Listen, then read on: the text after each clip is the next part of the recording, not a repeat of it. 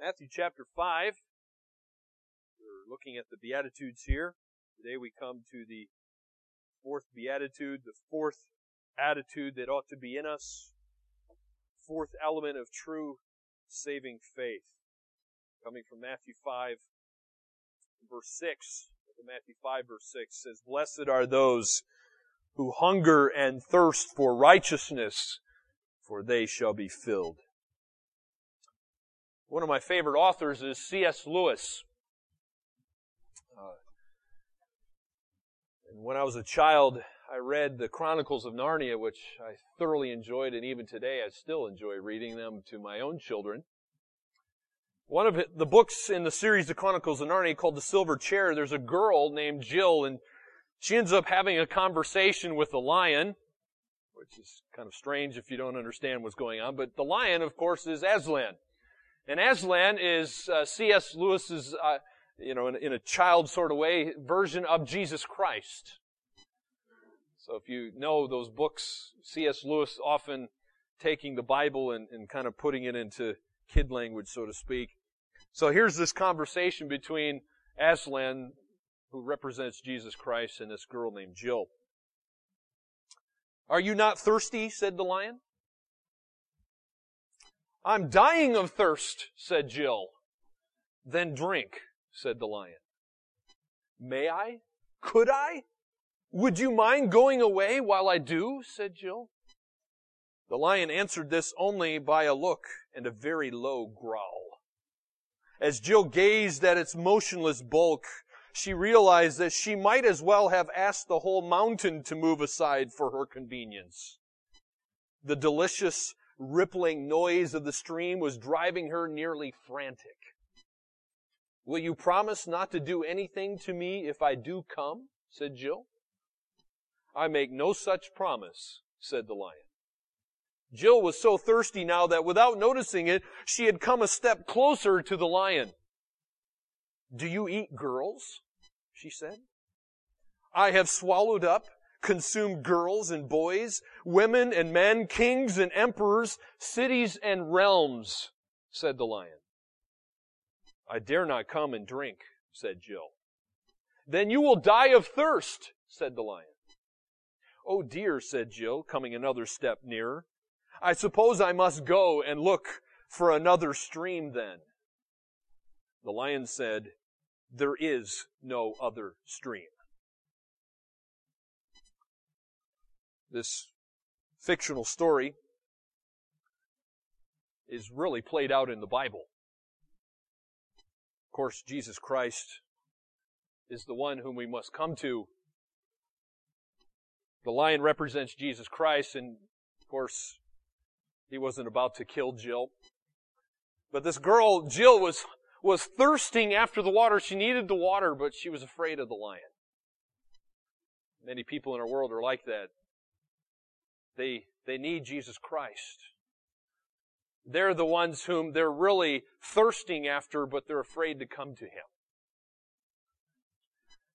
Well, that story, the lion represented Jesus Christ, and He is the one whom we must thirst for, because the Bible says, and Jesus Himself said, He is the living water. And when we drink of Him, we will never thirst again. In Matthew 5:6, Jesus calls us to hunger and thirst for His righteousness. And this attitude is following logically in a progression here. Okay, these aren't just haphazardly things that Jesus is throwing out in a sermon. There was a progression here. The first three are essentially negative commands when you look at them. If you think about it this way, we're to forsake evil things, these evil things that are barriers to the kingdom of heaven. We see in the first one, poverty of spirit. We're turning away from our own self-seeking. When we mourn, we're turning away from self-satisfaction. And in meekness, we turn away from self-serving. So as you can see, we're really our greatest problem, aren't we? The first three beatitudes are costly, and in many ways they're painful. Becoming poor in spirit involves death to self. Mourning over sin involves facing up to our sinfulness. Becoming meek involves surrendering our power to God's control. It's painful. It's costly. Well, praise the Lord. As we come to the fourth element of true saving faith here, this fourth attitude that ought to be in us, it's more positive. It's a consequence of those other three, really. When you see, here's you think about it progressively, here's how it goes. When we put aside ourself, we put aside sin and the power, our power, and we turn to the Lord, we are given a great desire for righteousness. The unbeliever doesn't desire righteousness. The unbeliever loves darkness rather than light because their deeds are evil, Jesus said. By the way, I myself have found this to be true in my own life as well, as the more I actually of myself that I put aside and the things of this world, the more I long for what God has. The more I long for heaven. The more I long for Jesus Christ to satisfy my longings. The English preacher Martin Lloyd-Jones said this, quote, "This beatitude again follows logically from the previous ones. It is a statement to which all the others lead. It is the logical conclusion to which they come, and it is something for which we should all be profoundly thankful and grateful to God. I do not know of a better test that anyone can apply to himself or herself in this whole matter of the Christian profession than a verse like this.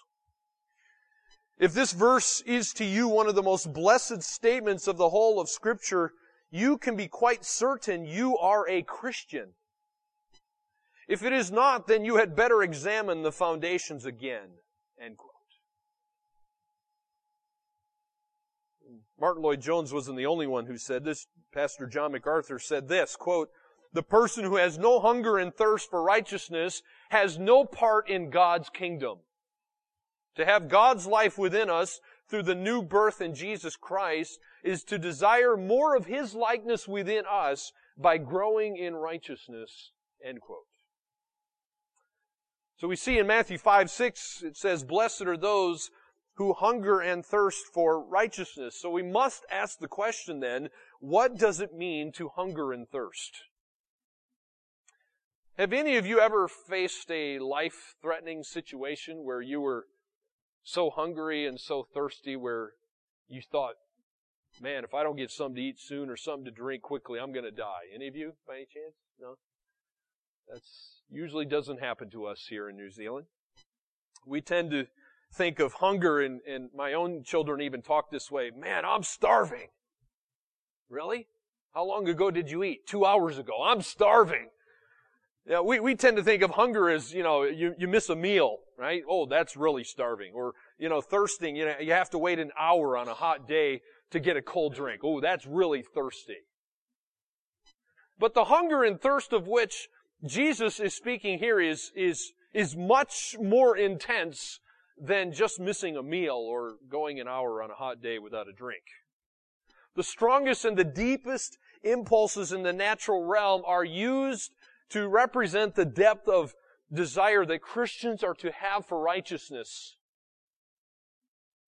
These are strong desires. When someone has gone days without water or weeks without food, they're incredibly strong desires. That's what we're talking about here.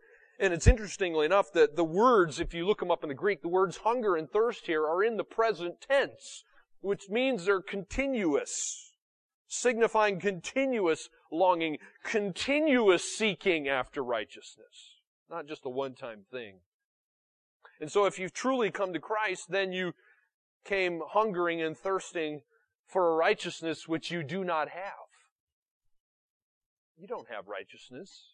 In fact, the Bible says the best you have is like filthy rags. And so after you came to Christ, then you're going to continue to seek this kind of righteousness. You can't live right without Christ either, even as a believer. In other words, this all-consuming desire for righteousness is to characterize our life now, and guess what? Even after a believer, even into the rest of our earthly existence. Now, this is something we see throughout Scripture, not just here in Matthew 5. For example, we need to be like David in Psalm 63, verse 1. David He's out in the wilderness of Judea there. And he said, "O God, you are my God. Earnestly I seek you. My soul thirsts for you. My flesh faints for you, as in a dry and weary land where there is no water." The Apostle Paul was that way as well. We should be like Paul. Paul was a man, remember, he had great visions. God used him to write most of the New Testament. So he had these great revelations from God, but the Bible says, and Paul himself said, he was not satisfied with that. He had given up his own righteousness and he was growing in Christ's righteousness, but he said he wanted more. You ever felt that way? You ever felt like Paul said here in Philippians 3 verse 9? He said, "Be found in him, not having a righteousness of my own that comes from the law, but that which comes through faith in Christ.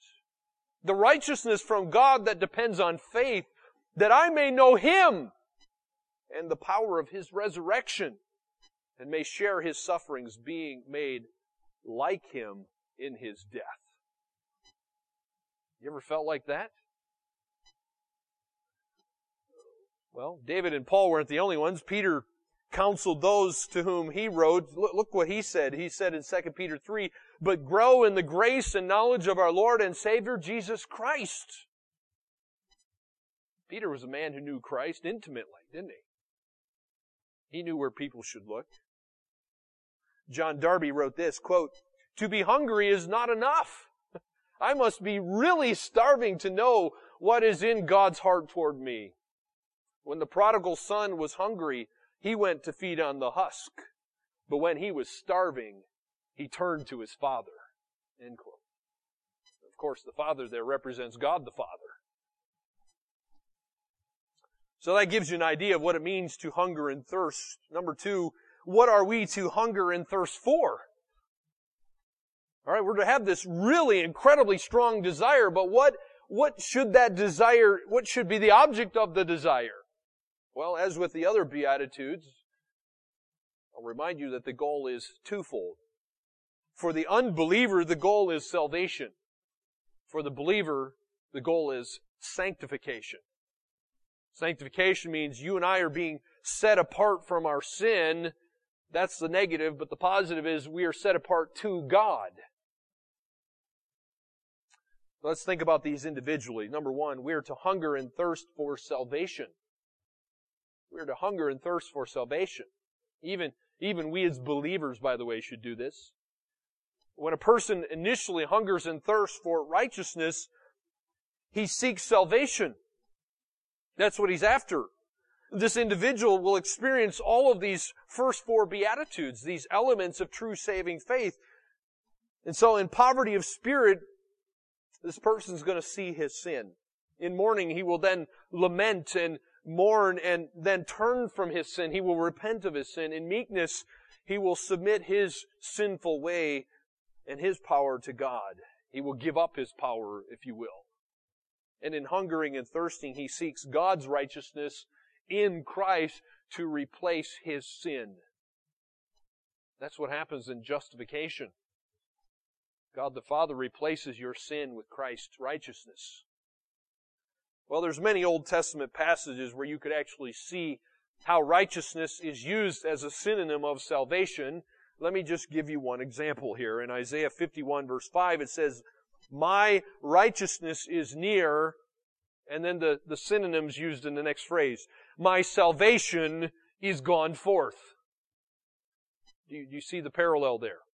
I hope you do.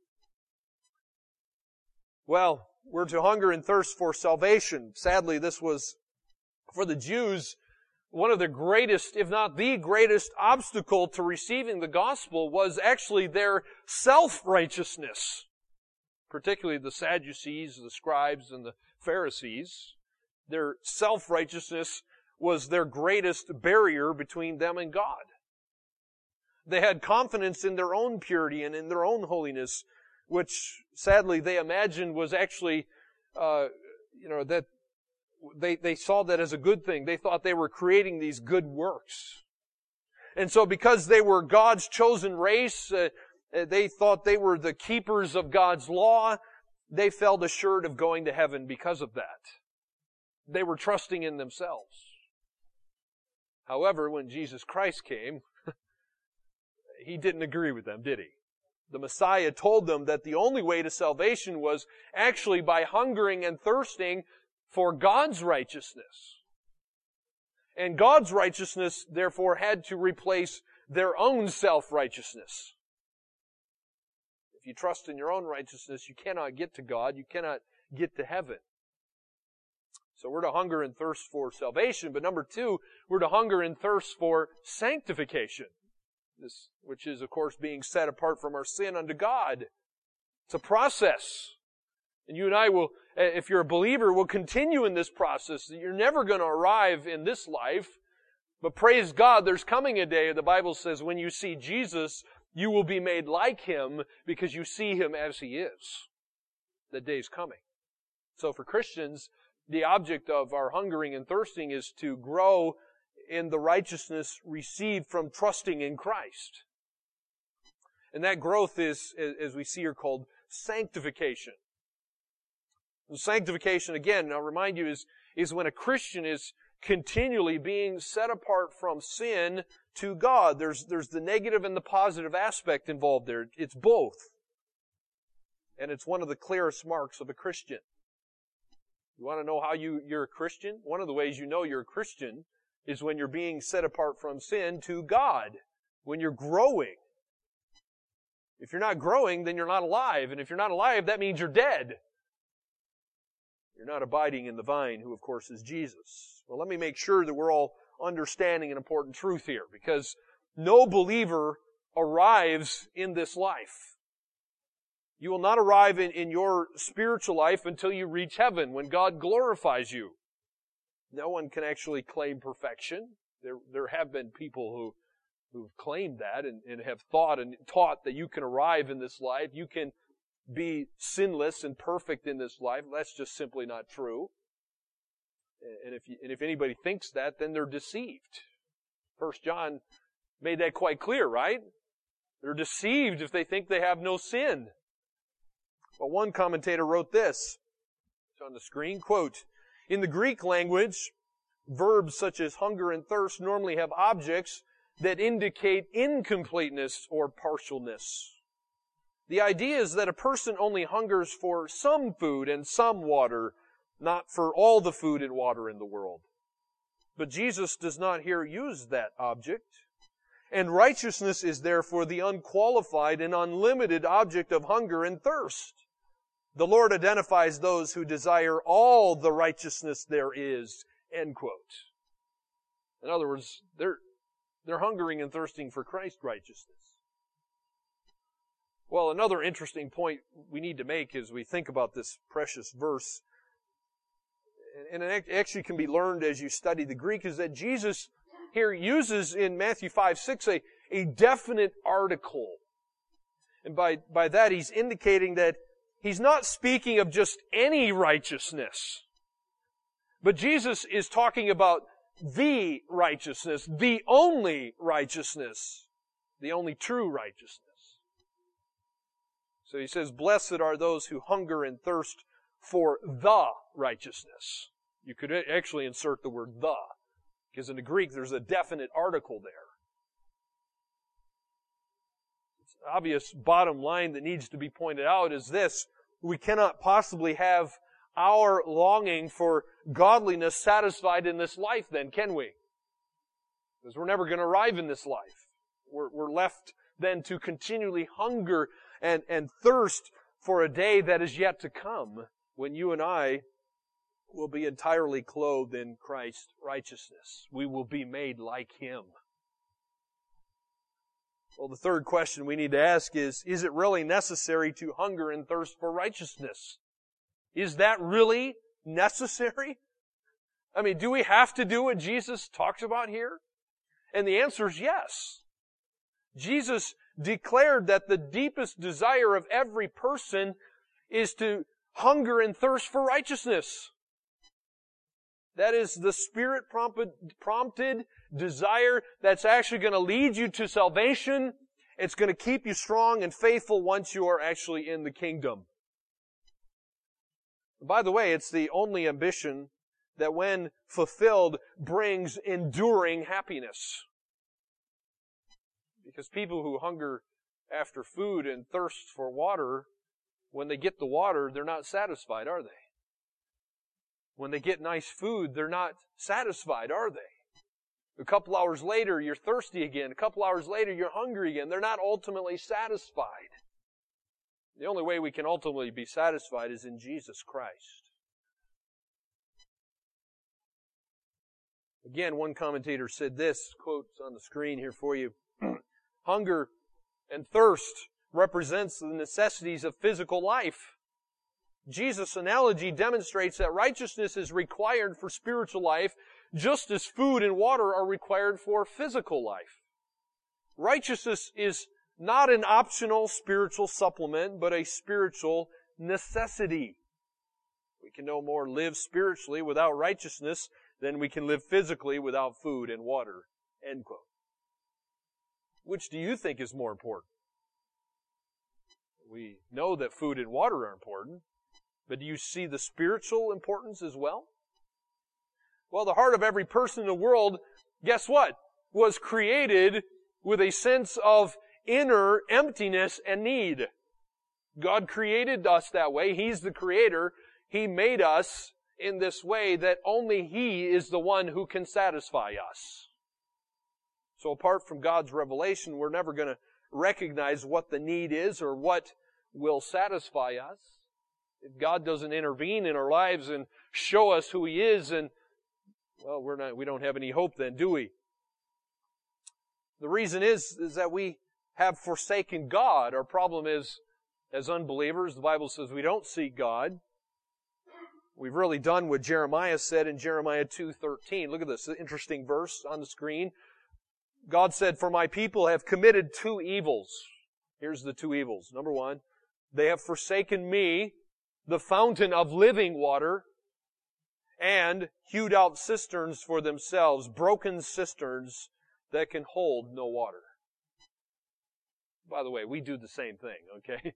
Don't criticize Israel for doing that and sit around thinking, man, I'm glad I'm not like them. No, you are like them. That's the point. We have done the same. God created us with a need for Himself. Instead, we often try to satisfy our need through lifeless small g gods, don't we?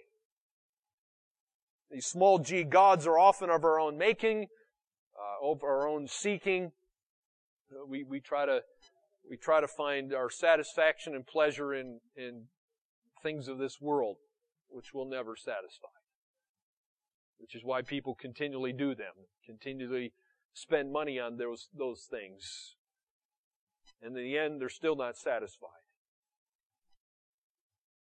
Number 4, what is the result of this hunger and thirst? What is the result? Well, look at Matthew 5:6. Matthew 5:6 says, "For they shall be filled." You see a funny picture on the screen, don't you? I like that one. One of the reasons I put that on the screen is because the Greek word in Matthew 5:6, "they shall be filled," was frequently used of feeding animals, and these feeding animals would keep feeding until they wanted nothing more. They're satisfied. You can stick a yummy steak in front of a dog, and if the dog's stomach is so full it can't eat anymore, it won't eat the yummy steak.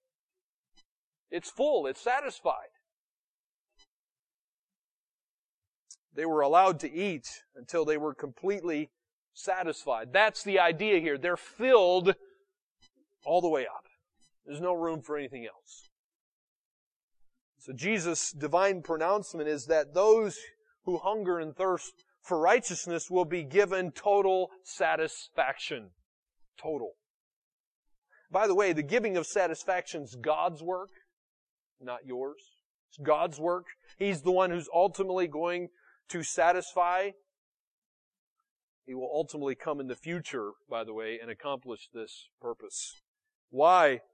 Notice, you say, why do I say this is something in the future? Well, if you look at Matthew 5:6, you may not necessarily get the idea. It says, "For they shall be filled." Maybe you do, maybe you get it. The idea there, "shall be filled," is It's future tense. Future tense. It's not going to happen in this life, per se. So our part of the equation then is to do what? Our part is to seek. God's part is to do the satisfying. And He's ultimately going to satisfy us with Himself in heaven. Well, that's an interesting paradox, isn't it? You know what a paradox is, right? Two things that seem opposite, but they're not really. So the person who genuinely hungers and thirsts for God's righteousness finds it so satisfying that he actually wants more and more then. Do you? Do you want more?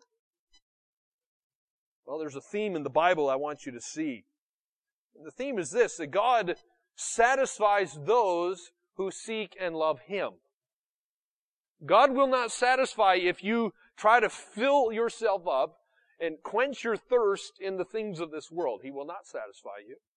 He's going to leave you to your own sinful desires. Well, look at, I've given you just 3 verses on the screen here. Psalm 107. For He satisfies the longing soul, and the hungry soul He fills with good things.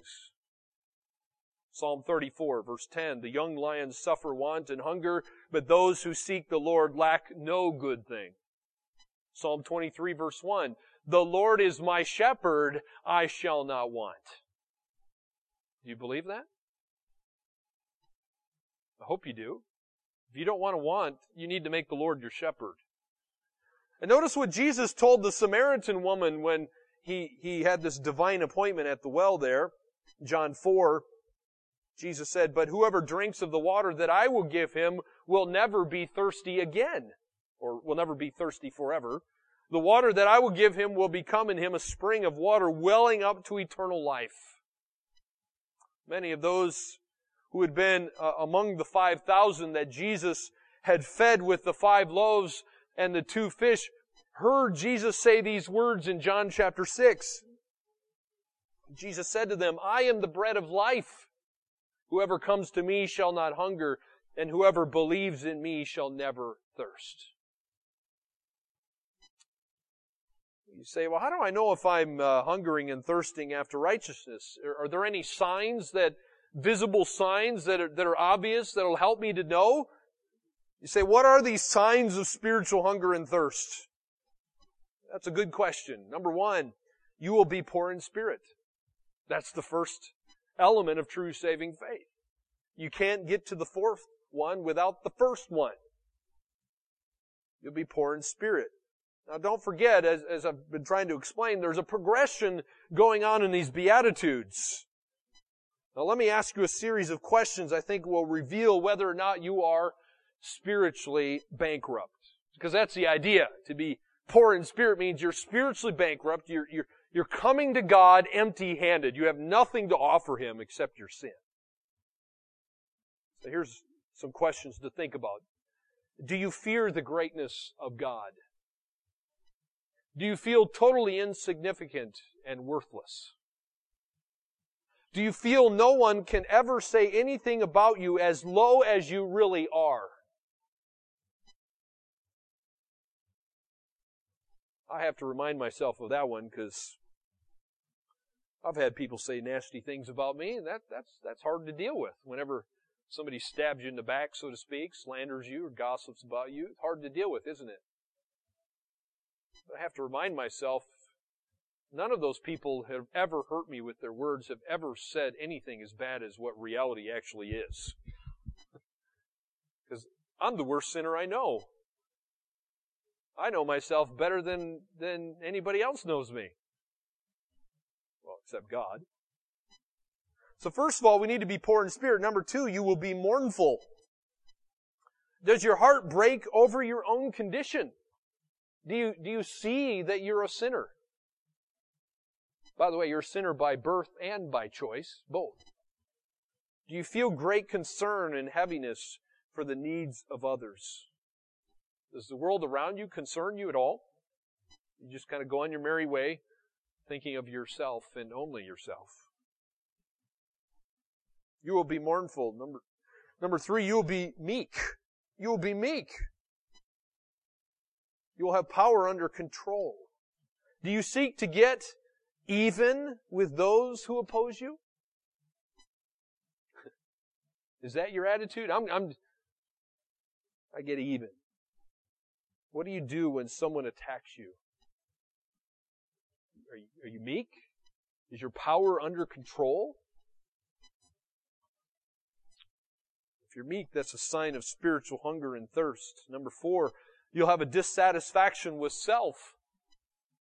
You're not going to be satisfied with the way you are. You'll be like the Apostle Paul.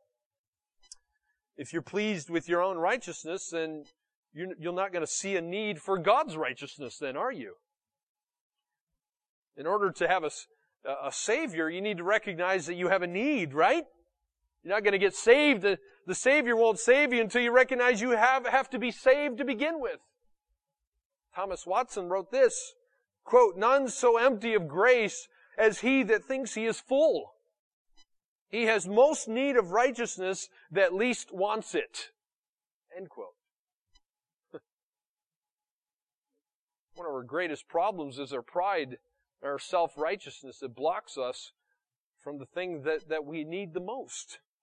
So if you're truly hungering and thirsting, then you're going to say, as the Apostle Paul did in Romans chapter 7, "O wretched man that I am, who will deliver me from this body of death?" Number 5, you will not be dependent on external things for satisfaction. External things will not satisfy. Again, I like what Thomas Watson said, quote, "Hunger is satisfied with nothing but food. Bringing a hungry man flowers and music, tell him pleasant stories, nothing will content him but food. So a man that hungers and thirsts after righteousness says, 'Give me Christ or I die.'" End quote. That's good. A starving man can't be satisfied by an arrangement of lovely flowers, can he? What's he going to do? Eat the flowers? Probably not. That's not going to satisfy him. Why bring a starving guy flowers? What he needs is food, right? A thirsty man is not going to be satisfied by playing him beautiful music. He's still going to be thirsty. As beautiful as it is, it's not what he needs. Well, the same with us. We can't be satisfied except by God's own righteousness. We must hunger and thirst for God's righteousness. That's what we need. If we go around this world trying to satisfy ourselves with anything other than God's righteousness, we don't need it. We're never going to be satisfied by it. Number 6, you will avoid everything opposed to righteousness. You will be opposed to everything that is opposed. You're going to avoid everything opposed to righteousness. Do you seek to do this? That's the question. Do you seek to do that? Now, there's certain things in life that we know are bad. Things that we know are harmful, for example. Things we know are sin. I hope we're avoiding those things. Do we avoid those? Do you avoid those things? Number 7, you will avoid anything that tends to dull your spiritual appetite. There's many things that are harmful in themselves. However, those same things can actually cause us to lose our spiritual appetite so that you and I will actually no longer hunger. It's a bit like eating some junk food before dinner. I mean, you can have a wonderful dinner set before you. I mean, a yummy pizza or a lovely roast of lamb and some potatoes and a salad and all the other nice things put before you. A wonderful feast. But if you've pigged out on junk food, you come to the dinner and you think, man, I don't really feel like eating. Why? Put something else in its place. Avoid those things that tend to dull your spiritual appetite. You ask, well, what kind of things might those be? Well, I mean, it could be anything. It could be sports, cars, jobs, hobbies. It could even be your spouse, your children, grandchildren, okay? Those things aren't going to satisfy you. We can spoil our physical appetite with junk food. Well, guess what? It's the same in the spiritual sense. We can spoil our spiritual hunger with junk food as well. We can stuff our time with so many unnecessary activities, we will actually lose our spiritual appetites in the process. Too many people are distracted. They don't think they have time to come to church. They don't think they have time to read their Bibles. Many people don't think they have time to listen to a sermon on an MP3 player or on their computer. They've stuffed their lives so full of many unnecessary activities, they've actually lost their spiritual appetite in the process. They're not hungering and thirsting after righteousness. You say, well, if I've done that, what do I do? Avoid anything that tends to dull your spiritual appetite then. Right? It's that easy. Number 8. You will be faithful in church. Kind of goes with number 7. Whenever church services are held, let me ask you the question, where are you? You need to be in church. Whenever there's church services, that includes the midweek services, by the way, on Thursday nights, you need to be there.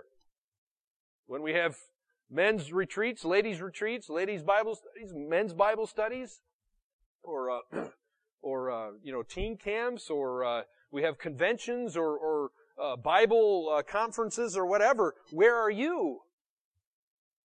Somebody who's hungering and thirsting after righteousness goes to those sort of things. They're there. They want to be satisfied by God. Hungry people are always found near the table, aren't they? They just kind of park out there and live there. Number 9, you will pray for righteousness. You're going to pray for righteousness. Why? Because God is the only one who can give us righteousness. So are you asking Him for it? If you want it, you need to ask Him for it. And number 10, you'll be craving the Word of God. You're going to crave the Word of God. The Bible's filled with the basic spiritual food that God provides for His children. We're talking about spiritual food here, of course. The question is, do you have to beg a hungry man to eat? Probably not, right? You're not going to have to beg a hungry man to eat. You're not going to have to give the guy money. If you put food in front of him, he's going to eat it. A hungry man's starving. He needs food. Of course he's not going to, you don't have to beg a hungry man to eat. So the more we seek God's righteousness, the more we're going to want to devour Scripture then, right? Feeding on God's Word, it will actually increase our appetite for it. It's like eating a salt and vinegar chip. You can't eat just one of those things. I love salt and vinegar chips. And I just need to stay away from those things, because if I have one, then I'm likely to finish the whole bag. Those things are delicious. The salt and the vinegar just sit on my tongue and do all kinds of things that make me long for more. Anybody else like that besides me? Okay. Maybe that's the wrong thing. Maybe it's a nice piece of Belgian or Swiss chocolate. You put one of those on your tongue. A little piece of it. And what does it do? It makes you long for more, doesn't it? You're like, ooh, man, that was yummy. Give me more. Well, feeding on God's Word will actually increase our appetite for more of it. You get God's Word, you love it, it satisfies us, and you want more of it. Listen to these words from the prophet Jeremiah in Jeremiah 15. Your words were found, and I ate them, and your words became to me a joy and a delight of my heart. I hope that's a reality of your life. God's Word is a joy and a delight of your heart. Number 11, you're going to find satisfaction in the things of God. Proverbs 27:7 says this, one who is full loathes honey. As good as honey is, if you're full, you're not going to want it, right? But to one who is hungry, everything bitter is sweet. I mean, the guy who's really hungry, they're going to take anything you throw at him and give him, right? And so if you seek God's righteousness, you'll find fulfillment and satisfaction even in those things that the unbelievers would call a disaster. Unbelievers might look at you, your neighbors might look at you every Sunday you go to church and think, man, they're weird.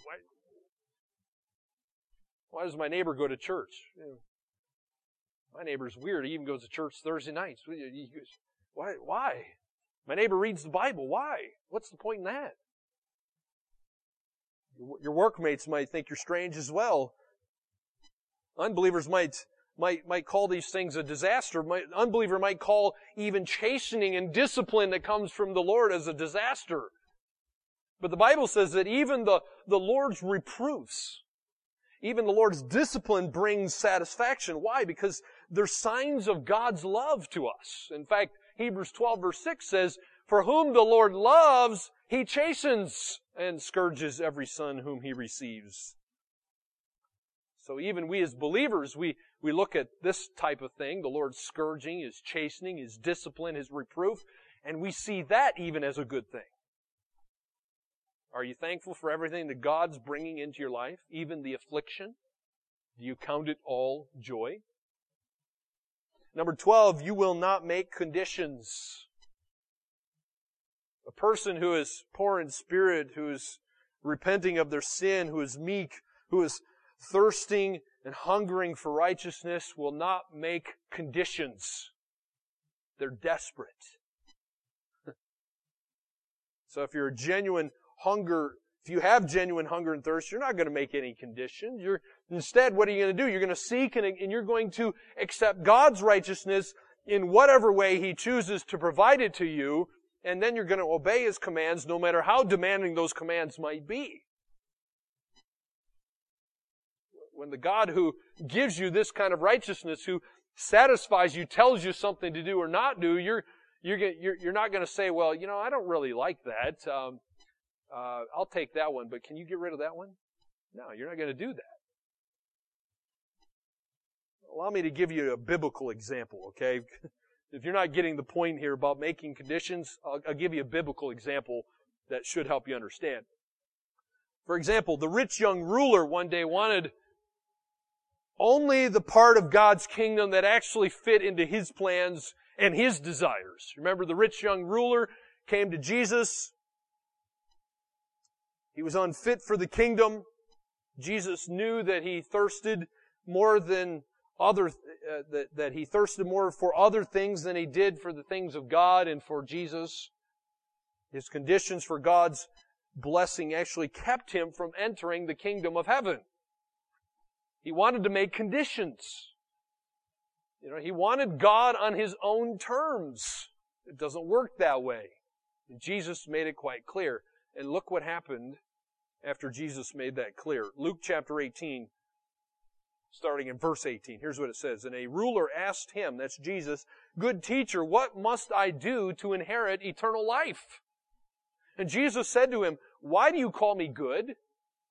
No one is good except God alone. You know the commandments. Do not commit adultery. Do not murder. Do not steal. Do not bear false witness. Honor your father and mother." And he said, "All these I have kept from my youth." When Jesus heard this, He said to him, "One thing you still lack. Sell all that you have and distribute to the poor, and you will have treasure in heaven, and come, follow me." But when he heard these things, he became very sad, for he was extremely rich. You see what happened there? The rich young ruler wanted the kingdom of heaven. He wanted to get to heaven. He wanted eternal life, but he wanted it on his own terms, and it doesn't work that way, my friend. It never has, and it never will.